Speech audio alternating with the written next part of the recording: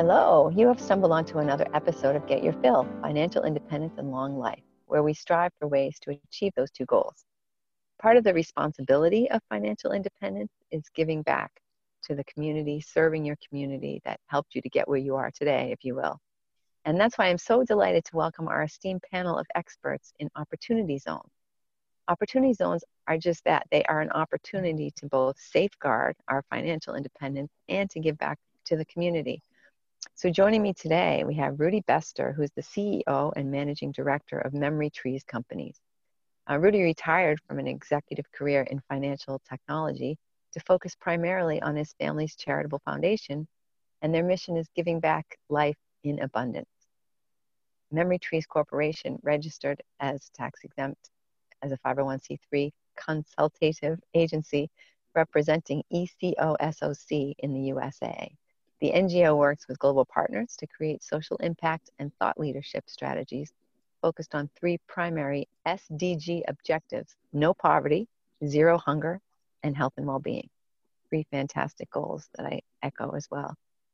Denise Cleveland Leggett is the Southeast Regional Administrator of the U.S. Department of Housing and Urban Development's largest region in the nation. Based in the Atlanta Regional Office, she oversees HUD programs and operations in Alabama, Florida, Georgia, Kentucky, Mississippi, North Carolina, South Carolina, Tennessee, Puerto Rico, and the U.S. Virgin Islands. And most importantly, she attended Boston University in my own hometown. Cornell Cruz Jr. is the Executive Director of the Community Reinvestment Alliance of South Florida, a nonprofit membership organization serving Miami-Dade, Broward, and Palm Beach counties, dedicated to the enforcement and preservation of the Community Reinvestment Act of 1977. His previous employment includes 16 years at the Partners for Self-Employment, Inc. Ben Toro Spears is the Chief Strategy Officer for the Florida Housing Coalition, with an extensive background in affordable housing and community development, real estate finance, and data management. Ben's expertise includes fair housing, strategic planning, affordable housing development, geospatial analysis, and housing and community development activity impact assessments. And each of my guests today has a much longer and much more robust history than I'm able to share with you here. So please check out the website, getyourfillpodcast.com, to learn more about them. You can also see the video there. As a co-host and helper, and as my mentor and friend, Ann McNeil is also joining us today. And Ann is the president of MCO Construction, and that is, and Ann, correct me if I'm misspeaking, but that is the first female African-American owned construction company in South Florida, and I bet not just South Florida. And Ann is also the founder of the National Association of Black Women in Construction. She is a mentor, a speaker. She is many things, and I'm grateful to call her my friend. First of all, everyone, welcome, and thank you so much for being here. I'd like to start off today with an overview of the intention of Opportunity Zones and why an investor would be interested in taking advantage of that. And I think the most qualified person to speak to that is you, Denise. Would you mind taking that? Sure, I'd be happy to. First, I want to say thank you, Christine. It's a pleasure to be here with all of you all today. I have the privilege of overseeing a number of different incredible programs at HUD. Programs that deal with the homeless, programs that deal with foster youth, and too many to count. But among those that I'm in charge of or oversee is the Opportunity Zones. And I am so excited about this particular program. Opportunity Zones were created by the 2017 Tax Cuts and Jobs Act. And it was implemented by this administration, this president. It creates capital gains benefits for those willing to invest in blighted, low income, and undercapitalized communities. As a matter of fact, some of our worst communities are the beneficiaries from these Opportunity Zones. And the tax benefits are, if you hold the investment in these communities for 5 years, you get a 10% exclusion of capital gains. If you invest 7 years, you get a 15% exclusion.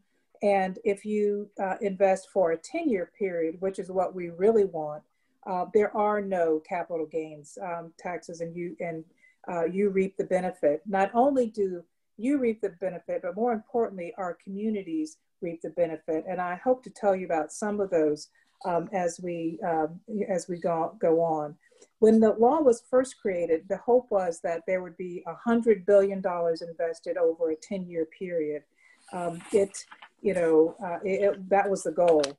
The reality is that as of the end of 2019, in just 2 years, Opportunity Zones have driven $75 billion in new investments in these communities that I'm talking about.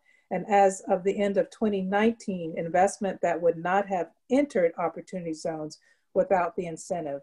The Opportunity Zones were created by all 50 states. The governors were given the responsibility, and so that the federal government didn't want to say, okay, this is the Opportunity Zone. We wanted to make sure that the states had the ability to determine who the Opportunity Zone or what the Opportunity Zones were. And so all of 50 governors put in the Opportunity Zones, and they have to be, they looked at the Census Bureau, and they had to look at what the economic downturn or disadvantaged areas. And so they created those opportunities. So all 50 states, there are over 8,700 Opportunity Zones in the country. And I am so excited because not only have I been able to be at groundbreakings for Opportunity Zones, I've actually seen the work that has gone on in these communities, and it's amazing. It is life-changing. And one last thing, my brother, who is also a lawyer, used to oversee the empowerment zones, which is another organization, another program that was implemented a few decades ago by another administration. And so I asked him when I was tasked with overseeing Opportunity Zones in the region, and wanted to get his opinion, because he had done programs that were trying to help these communities. But he said the Opportunity Zones are life-changing, and they're life-changing for a number of different reasons. With the Empowerment Zone, they were totally dependent on government funding. So if the government funding goes down, which it eventually did, the Empowerment Zones go down. With Opportunity Zones, it drives private investment. And people say, well, it's just a ploy for the rich to give them tax incentives and advantages. But that's not what it is, because I've seen it firsthand. What it does is it invokes people to say, okay, this community is worth investing in. Yes, the incentive is a tax incentive, but the ultimate goal is to change the trajectory for the lives of the people in that community. And I am so proud to be a part of Opportunity Zones. We are just starting the $75 billion in 2 years. We hope to double that as the years go on. But that's a general overview. There, at the end of this, I'll give you websites that you can go to get more information on Opportunity Zones. One from HUD, and two from HUD, one from the Department of Commerce, and the IRS, one from the IRS, that gives you more information on Opportunity Zones. Excellent. Thank you so much, Denise. Now, each of our guests today has had some first-hand experience with Opportunity Zones. So I would like to just ask each of you to give us an overview of what your personal experience has been, and then we can launch into some other things, other topics. Rudy, would you start that off for us? Yeah, sure.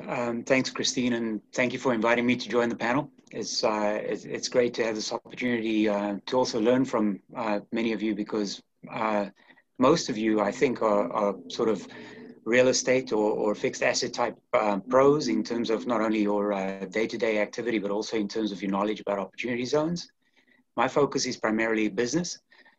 So for me, the Opportunity Zone angle is sort of a combination of some of our operating entities. So when Christine made the introduction, she mentioned Memory Trees Corporation, which is our 501c3.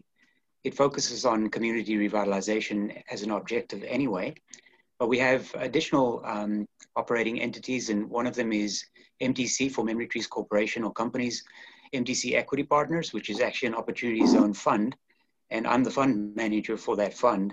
So the good news is I'm the fund manager. The bad news is I have to act really quickly because under the legislation, when we have funding available for allocation, capital investment, I literally have 90 days to move that capital from the fund into the Opportunity Zone in terms of making an investment. My approach in terms of the actual fund, and this is actually kind of a bit of an irony in terms of what I'm going to share with you because of the timeline and the date line. But for 2020, we made our first and single investment in an Opportunity Zone business.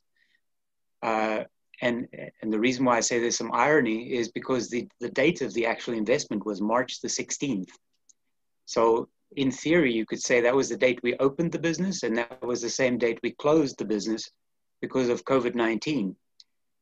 Now, if you think of it from a pure timing point of view, fortunately, with capital allocated, the business is able to weather the storm and to survive in the absence of generating revenue for, in this case, a 6-month period.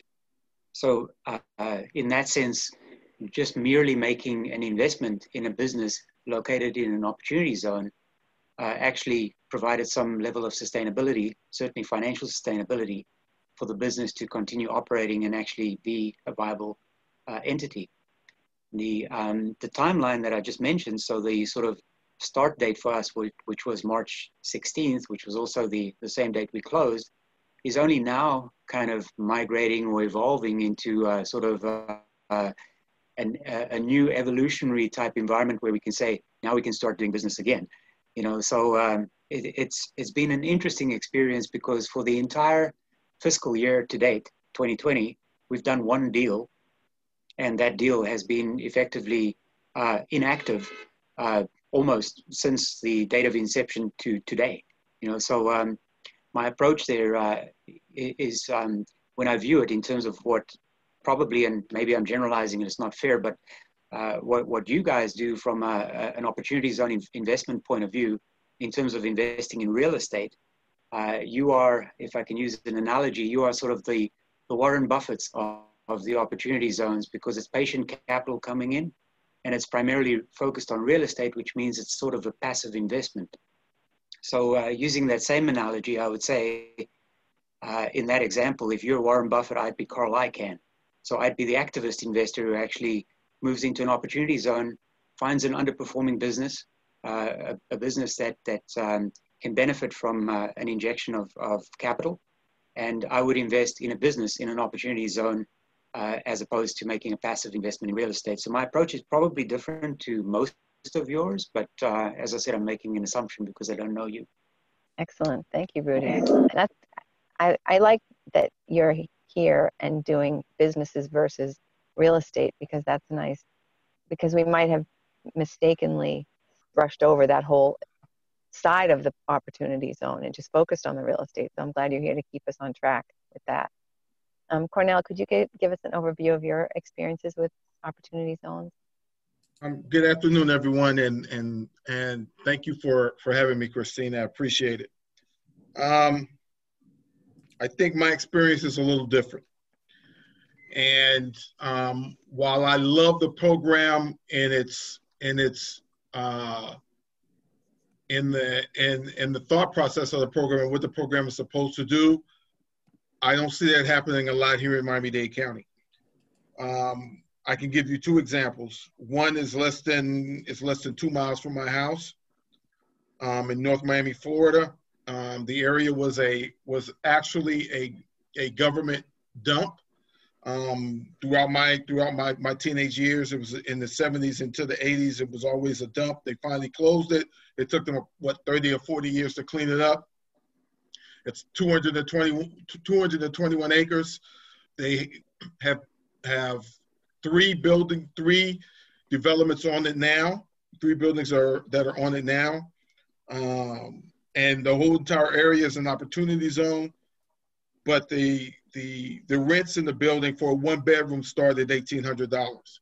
Here in Miami-Dade County, for low to moderate income folks, and that's in the low to moderate income census tract, for those folks, they can't afford that. We are at this particular point, Miami Homes for All put out a study in August. In Miami-Dade County alone, we need 121,000 affordable units as of last July. That's what we need in this county. So the opportunity zone, as far as that particular project is going, I just don't see it. I can see where, as young lady was speaking earlier, and I'm sorry your name escapes me, but was speaking earlier how people are saying that this is just a land grab for the rich. But if you think about it from that point of view and you look at that project, I can understand why that's being said. We have another project in Overtown in downtown Miami, just north of downtown. It was a historically black area. My grandmother owned a beauty shop in that area for over 40 years. My mother grew up there. My father lived there for many, many years. I know the area very, very well. There's directly across the street from where my mother's beauty shop was. They're putting up a building, 337 units, and it's an opportunity zone. 337 units. Of those 337 units, only 35 are for low to moderate income folks, and that's up to 140%. So why I love the concept of an opportunity zone, investing in blighted areas, especially when it comes to housing, investing in blighted areas. I love the concept. In some places, it's just not happening. It appears to be a let me be as diplomatic as possible. It appears to be another land grab for the rich. And here in South Florida, we just can't stand that again. You know, we have a couple of things pushing up against us. We have climate change and what we call climate gentrification, where developers are actually going in, buying the land in the high ground, and 90% of the high ground in all three counties runs through low to moderate income areas. So those folks are being bought out. Where are they going to live? So I think I would love to see the opportunity zones the concept be actually done for the people, but in those two that I can relate right now, those two examples, that's not happening. Well, I know you're not taking questions now, but I certainly understand, you know, your concerns. I was down with Secretary Carson and Miami-Dade recently, and but we went to an opportunity zone opening, and really one of the first of its kind in the country. It was a combination of the opportunity zones, our housing authority down there in Miami-Dade, and we had the developer by the name of Related. I'm sure you're familiar with Related, who has been a stalwart in affordable housing. They have some housing that's market rate, but this particular unit was primarily in the opportunity zone that was geared towards affordable housing. So it is happening in Miami-Dade. I also was in Miami proper with Mayor Suarez, and you know, looking at potential opportunities there and projects there where there is a set aside for affordable housing. It is a tough row in terms of finding affordable housing. It's the one thing that has been one complaint no matter where I go. But when you have developers who are committed, when you find developers who want to make it work, they can make it work. When we first started with opportunity zones, the conversation that I had, a lot of people were like, oh, developers, we can't make the numbers pencil out. We can't do affordable housing. And now we've got more and more. And I'll stop talking, but I do have other examples of people who are committed to doing affordable housing within opportunity zones. I understand your concerns, but it is happening among some of the developments and some of the developers. Okay, and I understand that. However, when I look at a project that has 337 apartments in it and only 35 go to LMIs, and that's up to 140%, I have to question that. When I see a project where the building is no less than 13 stories, the one in North Miami is no less than 13 stories, and a one-bedroom apartment starts at $1,800, or and I know I've had the same discussion with Mayor Suarez as well, and I see these large developers putting up 300 units, and maybe 5% of those units go to affordable housing. That's not hitting. And they're putting them up in low to moderate income areas and low moderate income census tracts as well. Though at needing 121,000 is barely putting a dent into our issue, into our problem. Here in South Florida, we can't afford to look 5 years down the road. I had this conversation with my city commissioner in North Miami. He wanted to say, well, Cornell, we know that we own the land, and we're going to get tax breaks. We're going to get the tax money from the land, and we'll build. But we can't afford to wait. That's the whole issue. We have water claiming us we're surrounded by water here. We have the Atlantic Ocean on one side, the Everglades on the other side. Both of those things, we have a narrow strip, and with the water continuing to rise and the storms continuing to get worse, and the affordability of our area continuing to be challenged, not to mention income inequality, we just can't afford to wait. We can't afford to wait for a developer to go, well, I'm going to build 300 units and I'm going to give 10 units to affordable housing. We just can't. That's not sustainable for the folks that live here. I'm sorry, I didn't mean to go. No, it's okay, Cornell. I know it's you're passionate about it, and that's beautiful. But I don't want to also, I want to give Ben an opportunity to speak, and I want to also keep it a little more high level than just South Florida, although I know it's obviously, like Tylene's asking the question, where is the accountability when these things happen? But I want to keep us on track, and we are going to come back to that. Ben, could you give us your experience, please? Yeah, sure thing. So I work and I do appreciate this overview of each of our perspectives, because that is one of the fruits of this incentive, is that so many people across the community development spectrum get involved. So it is important to recognize where each of us are coming from. So thank you for that structure. But the organization that I work for, the Florida Housing Coalition, we're a statewide nonprofit. And our mission is to ensure that there's a sufficient supply of affordable housing in every community in the state of Florida. So we're statewide. And what we do in pursuit of that mission is primarily working with state agencies, local governments, and nonprofit developers to develop affordable housing.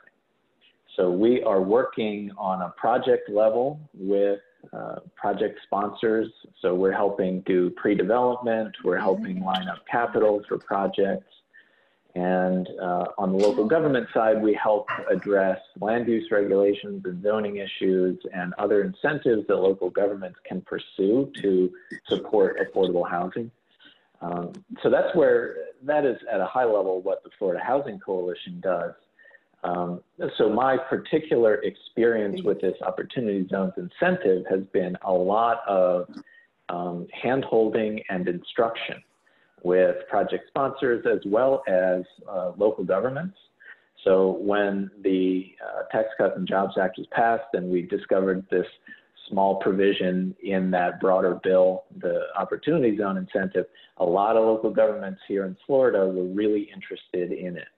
So the Florida Housing Coalition got a whole bunch of calls asking about this incentive and how local governments can help attract private capital in these opportunity zones in those communities. So we've been working with local governments. We have also been working with nonprofit developers and helping them try to source capital, which has been a real challenge, and to line up different subsidy sources. When you're talking about affordable housing, the capital stack for these projects is often crazy. So helping kind of under low capacity nonprofit organizations manage the capital stack to include opportunity zones and navigate all of the different regulations across those capital sources has been a real challenge. But I'll leave it there. I hope that's a good overview of what I've been doing. That is an excellent overview. Thank you. And actually, my next comment and question was going to be that there has been an accusation, and especially you see in the media, of exactly what Cornell is talking about, that the opportunity zones are just a way for the rich to get richer, as has always been the case, and it's much easier to make money. But it has also been, it's not just about building affordable housing, right? It's also about pulling money into the community so that the folks that are there hopefully can benefit and bring jobs and stuff. But I deliberately left Denise off of that last overview because when she speaks to her experience with opportunity zones, I think she's also going to speak to this question that I've just raised. So Denise, could you tell us about some of the projects that you've been involved in? Yes, I'm very happy to, because while I understand the pitfalls, I also have seen firsthand the benefits of opportunity zones. For instance, in the city of Birmingham, they're a prime example because you have a collaboration between the public sector, the mayor, the community, and developers, all working together to try and accomplish a goal.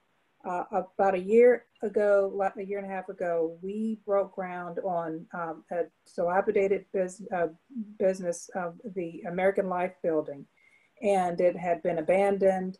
And so this developer, with the blessings of the city, went into this opportunity zone and this project and totally revamped it.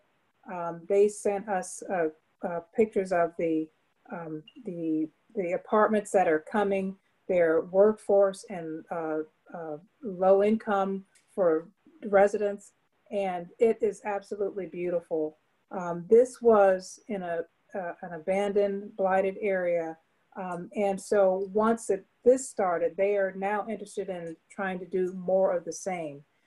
We've got in the city of Memphis, the developers there have decided that they wanted to do a total revamp of the Memphis area. It was the rundown, blighted area of Memphis. They have invested $750 million. They originally had set it at $950 million, but they did some changes, and so now $750 million, which is still a huge investment. And that includes not only housing, but businesses, as the young man had said earlier, businesses, the area where the housing authority residents are, there's been revamped, but it's a food desert. So they're building grocery stores, a number of other things. It's about developing the entire community. I look in Vicksburg, Mississippi, where there was an old sawmill that had been run down, had gone out of business, and the developer, his family went in, bought up the sawmill, revitalized it, revamped it. It is now a working sawmill, and it it's bringing employment. And their big problem now is they're trying to bring workforce housing to the community. It's a good problem to have when your people were out of jobs and out of work, and you have an opportunity zone that the benefits of that brought that city, back to life. And I mentioned the Miami-Dade with the combination with Mayor Jimenez and with the housing authority there and private developers, we're totally revitalizing, the area there. And then the other area in Miami is Liberty City. Liberty City was one of the worst housing authorities in the country, completely blighted, crime-ridden, and they have started and completed the first phase of that, where they have totally revamped. They have affordable housing there. They've revamped businesses, and it's mixed income, because mixed income communities are what help sustain communities. So you have a number of a large amount of set asides where it becomes, where there are public housing, you have to match the number of public housing units, but then you can add mixed income units, which help sustain that community. Charlotte, the city of Charlotte is doing housing. Phoenix, Arizona, who that's not in my region, but they've done multiple. And so I will also tell you a site that you can go to at the end of this call that will, we have a year look back at what has been done through opportunity zones and where they can be found. And so I'll give you that site so that you can, anyone on this call can take a look at what we've been doing, where these projects are, and the benefits. But they're in a number of different places, and I don't want to take all the time, but I see the benefit. It's not just talk. It's not just groundbreaking. It's not just, you know, we want to do this. No, it's just not pie in the sky. I've seen it with my own eyes, and I've seen residents who are ecstatic and happy because it has changed their lives, changed their communities, and I see the positive, and I know it exists. Thank you, Denise. And I can hear from Ben and Rudy both that you're looking for projects. You want to make things happen, but it sounds like from Ben's perspective, you're having a little bit of trouble getting the funding. I mean, investors want to make money, right? That's what they do, and a tax incentive might not be enough. And as a matter of fact, in the Boston area, I've spoken to some of my friends who are developers, and they're not necessarily interested in opportunity zones because they feel that the turnaround time for their profit is going to be too long. Oh, I have to keep my money in there for 10 years. I'm not interested in that. What if the community doesn't perform the way I hope it will? What if my money isn't enough to turn the community to where the value of the property is going to be something that's a benefit to me? So there are some challenges, obviously, in serving all the different masters that we're trying to serve with opportunity zones. And I'm looking for suggestions from any of the panelists who want to talk about ways that developers can partner with people, can find funding, can do things so that they're not just coming in and basically paving over the community and starting fresh, that they're taking the richness and the diversity that's already in that community and just making it stronger and making it better for everyone. Well, I would agree with that, and I'm not going to talk long, but but I think that it really, the fact that there's $75 billion that have been invested in opportunity zones is evidence that there are people who are finding a way. And when because the people are not just throwing money, after something just to say, well, I feel good about, investing in opportunity zones. It all has to pencil out. They do it for good reasons, but also they've got to stay in business and make money. And so, but it can work together. I've seen it where it works together. It doesn't work together in all cases, no, but it is possible. And it takes a lot of hard work and a lot of discussion to make it work. And again, I would advise anyone, when you get the site, go talk to some of the developers who have been successful and ask them, what did you do? What are your best practices? We have in this study showing what the best practices are. But I would say talk to them. Down in Florida, talk to the developers who are being successful, who've invested. How did they do it, and how are they benefiting the community at the same time being responsible to their employees and their investors? And I've seen it. It's possible. It's you know, it's not for everyone, but it can be done. Thank you, Denise. Ben, what have you seen working in your experiences? So the success stories so far, there have been a number of low-income housing tax credit deals coming out of the state of Florida. And I don't want to go too deep into the weeds on housing tax credits, but suffice it to say that LIHTC has been the most productive vehicle for affordable housing production in our nation's history. So it is an established method of financing housing, affordable housing in this country. So when the OZ statute first came out, we were in my industry, we were all very excited to explore the ways that we could marry OZ equity with tax credit equity. And that has happened in isolated instances. And I say isolated because by and large, the projects, the tax credit deals that stacked some OZ into it, those projects were already happening. And the fact that those projects were in an OZ helped incentivize the tax credit pricing a little bit, increased the value of those tax credits by just a bit. And that helped offset some of the negative impact of the Tax Cuts and Jobs Act on the cost of tax credits. So in those cases, it has benefited tax credit deals that were already in the works. Other success stories, and you did prompt success stories, those other success stories have really been generated by collaborative working groups at the local level. And often this is an initiative that starts with a CRA, for instance, or a nonprofit foundation organization, some non-governmental, non-project sponsor entity that can help coordinate across the different actors in that community. And in that case, there can be a third party that helps negotiate the expectations of the OZ investor with the reality of pricing units that are affordable to lower income households.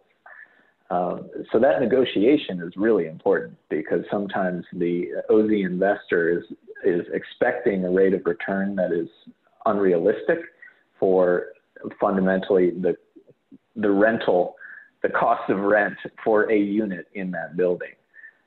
So there really is a need for that negotiation and coordination element. And when that happens, when all of those stars align, you can have a pretty successful project that isn't just about housing. It's often about bringing together multiple stakeholders.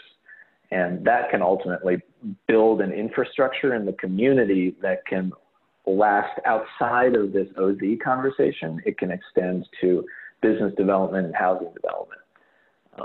So I'll leave it at that in terms of success stories in the state of Florida. Well, it sounds like what you're saying is that it has to be a partnership, that you're not going to have a success story unless you have a lot of players all signed up, all invested in this commitment. Is that accurate? Yeah.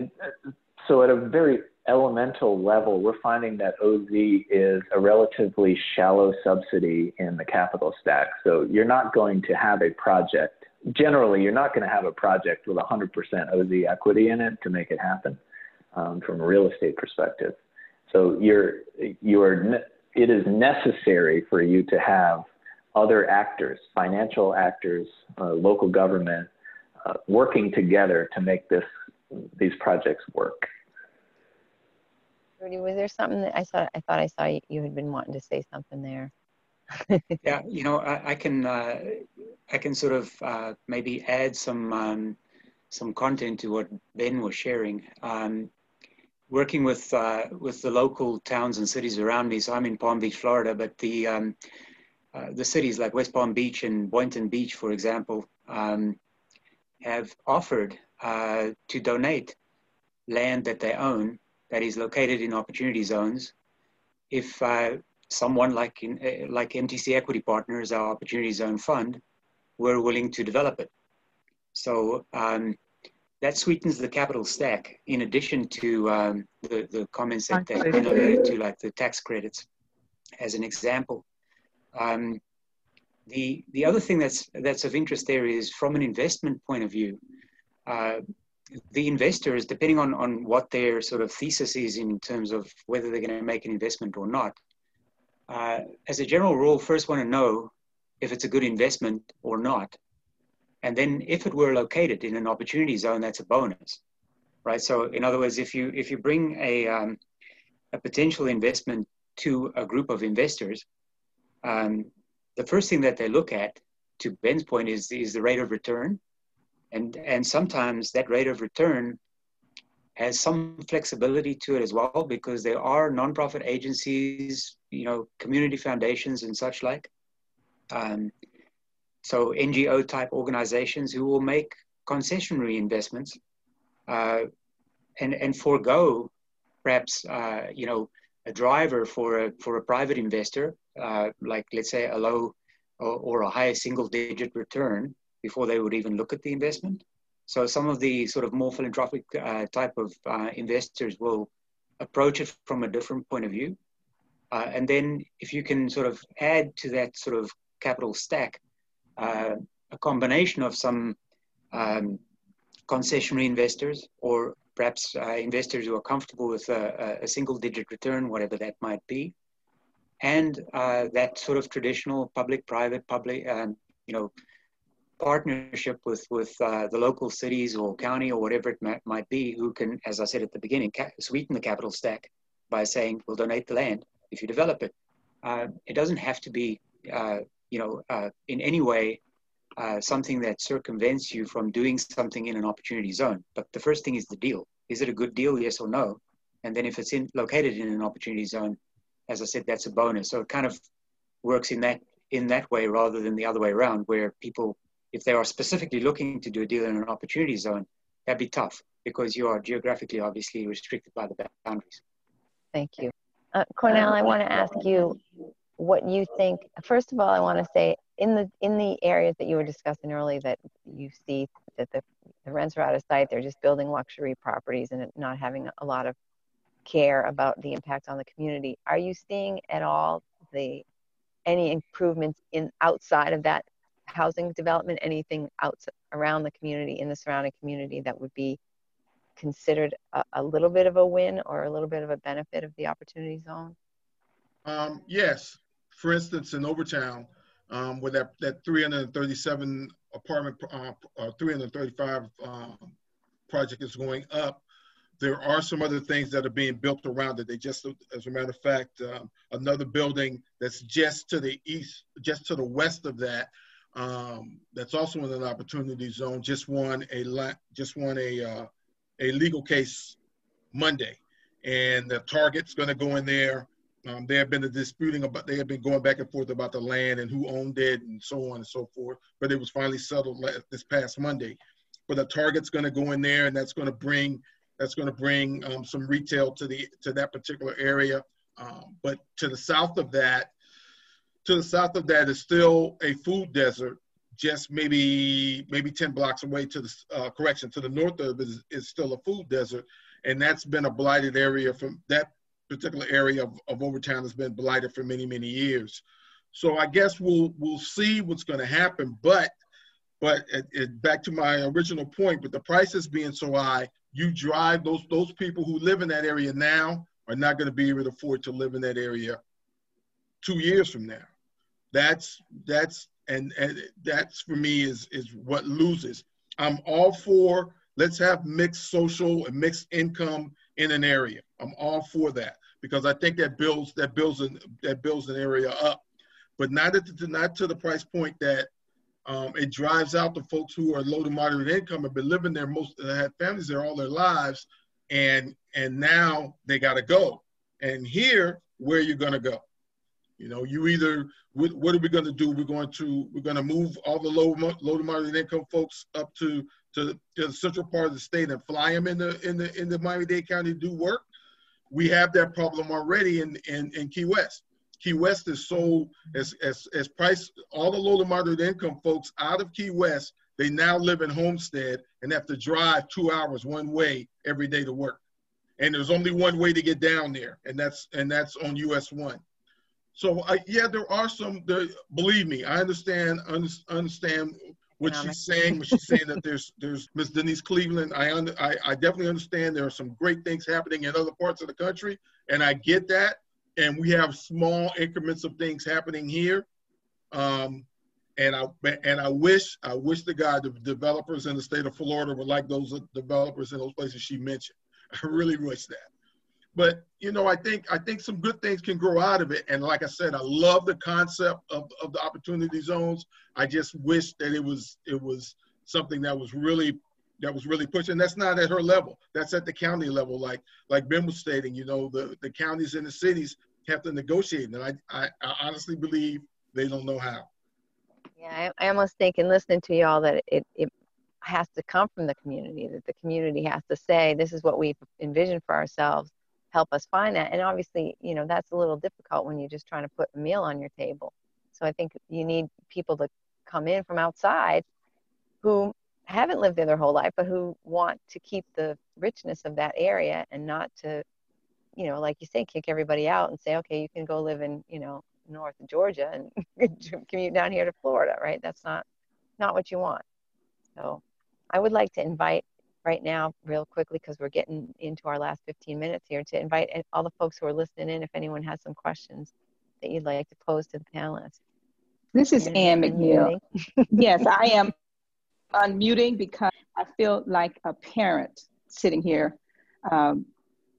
Really thankful that all of your awesome guests were able to participate in the session and giving both sides. I had the pleasure, thank you for asking me to participate in the planning of this event, but I had the pleasure of meeting every single one of these guests at an opportunity. It was an opportunity. Rudy at the Opportunity Zone event that was hosted by Riviera Beach, and also had an opportunity to meet both Rudy and Ben, I believe at Riviera Beach, and then Denise at an event in Miami for Lad Builders Organization. I have received so much information sitting here listening to both sides. I get it. I get both sides. And Denise, you did not know this, but I am actually sitting in the middle of Liberty City, which is my office is in Liberty City. Oh. So I can look out of my office window and see those projects that you're referring to. So I do get it. But what I also get, though, is the fact that as the founder of the National Association for Black Women in Construction, we're unable to work on those projects. So that's a conversation for another day, another call. And I want to take this opportunity to invite all of you to a Congressional Black Caucus reception that we're hosting tomorrow. And one of the breakout sessions is none other than on opportunity zones, okay? And so we will make sure we get those invitations to all of you shortly after this podcast is over. But what I want to do is I want to thank you all for educating, because I think that the education is the key. And for each of us, going back to Rudy's point, we do have the power. We just have to connect at a certain level for our voice to be, and for us to be able to participate. And so that is what this podcast has helped me. But I just want to just thank you. I'm going to turn it back to you, Chris, and look forward to seeing all of your guests and our guests here today. But the listeners to join us, if you're interested in finding out information about our Congressional Black Caucus reception, talking about opportunity zones tomorrow between 5 and 8, you can reach us by going to the NABWIC NB there. And so, Chris, I'll release this back to you in the event others may have questions or comments. Thank you so very much. Thank you, Ann. And if you're listening on the podcast, and I don't know, Ann, will that be something that people can go and listen to the recording after the event? Yes, we will have it. We'll have all of this information on our Facebook group, and also Jackie Perry, who's over our marketing. We can talk about making arrangements to place it on our website too. But yes, that would be great to do that. Thank you. Excellent, thank you. We'll include a link to that on the podcast page. Yeah, and I think Ann was breaking up a little bit, but it is nabwic.org, NABWIC.org is the website for that. And Now I want to ask each of you, what did I not ask? Where did I fall down? Where did I fail to ask you something that, or not touch on something that you really feel is important to bring up? And you can just jump in, or I can go alphabetically again, however you want to do it. Well, this is Denise. I'll say my last piece.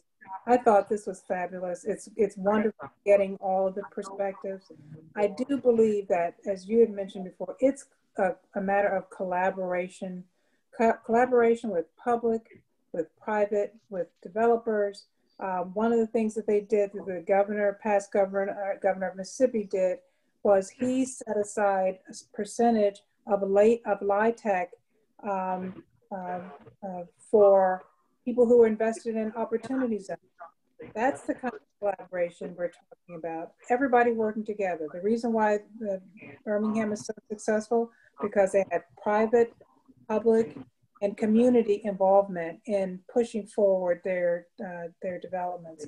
And so I, am the eternal optimist. I want to see things work because I see so many of our programs at HUD working, but it takes collaboration, it takes tenacity, it takes pushing forward, and I understand the pitfalls.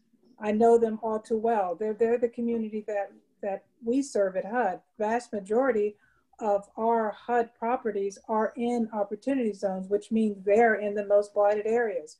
So we have a concern for pushing up these communities. And I just want to leave with the sites, the opportunityzones.hud.gov is one of the sites, eda.gov/opportunity-zones, U.S. Department of Commerce and Economic Development, and IRS OpZone, irs.gov. And they all have more information about opportunity zones and what you can do. They're frequently asked questions, everything that you could think of, they have it on those sites. And we have a year-long report that has been put out by Opportunity Revitalization Opportunity Zone Committee that's headed up by Secretary Carson, but it tells you about best practices, it tells you about opportunity zones and kind of where we're headed and the $75 billion that's been spent to date. But thank you so much for putting this together. I think it's been fantastic. I always like to hear all viewpoints and then, see what can we do to make it better. That's always the goal. How can we make things better for the people that we serve? But thank you so much for this opportunity. Thank you, Denise. I appreciate it. Who would like to go next and tell me what I should have asked you? I'll just make a quick comment, and I'll kind of echo what Denise was saying. I think this is great. Thanks for putting it together. Very briefly, if I were to wear sort of two different hats, on one hand, you as an investor, you may have capital gains, and obviously you have to make a decision as to where you would want to invest those capital gains, if at all. But that's really sort of the crux of the investment thesis from an investor point of view. As a fund manager, the opportunity zone funds are somewhat restricted in that they have to allocate the capital very quickly, because you literally, as I said earlier at the beginning, have 90 days to deploy the capital. So you have to structure and create the deal. Then you have to build the capital stack or create or put together the financing round and invite the investors in, and then you have to execute, right? So maybe to Mr. Cruz's comments, it's a complicated deal to put together, because everything kind of has to fall in place domino style, and it's not easy to do. But I am absolutely, much like you, optimistic and encouraged by what I've seen so far, because just in my immediate vicinity, hands-on, the funds that have flown from investment money that could have gone anywhere into opportunity zones has been quite significant, because it's visibly noticeable. So I think it's probably one of the greatest tax incentive acts for revitalizing lower income communities I've seen in my lifetime. Just Christine, I'll just say that I'm thankful for the opportunity to speak on my particular feelings involving the opportunity zones. Again, I'll say it again. I love the concept overall. I wish we could work it better. And I would say, and I'm not an investment guy. Don't pretend to be. I love my community, and for me, sometimes the return on investment is building a better community, not just a dollar, and squeezing how many dollars you can get out of it. Sometimes just every now and then, I want the community to be and the overall health of the community to be the return on the investment. Everybody wants to make a dollar. Trust me, we all want it. We all have to eat, but some of us, sometimes you can eat a couple of hot dogs instead of having steak every day. So again, I love the overall concept of opportunity zones. I just wish we could apply it better. Thanks. Thank you, Cornell. Yeah, I think we need to study the ones that have worked and see how that happened, right? Ben, could you give us your parting comments, what you wish I would have asked you? Yeah, well, in terms of, for me, it's a question of where do we go from here? And this opportunity zones, the origins of it is bipartisan in nature.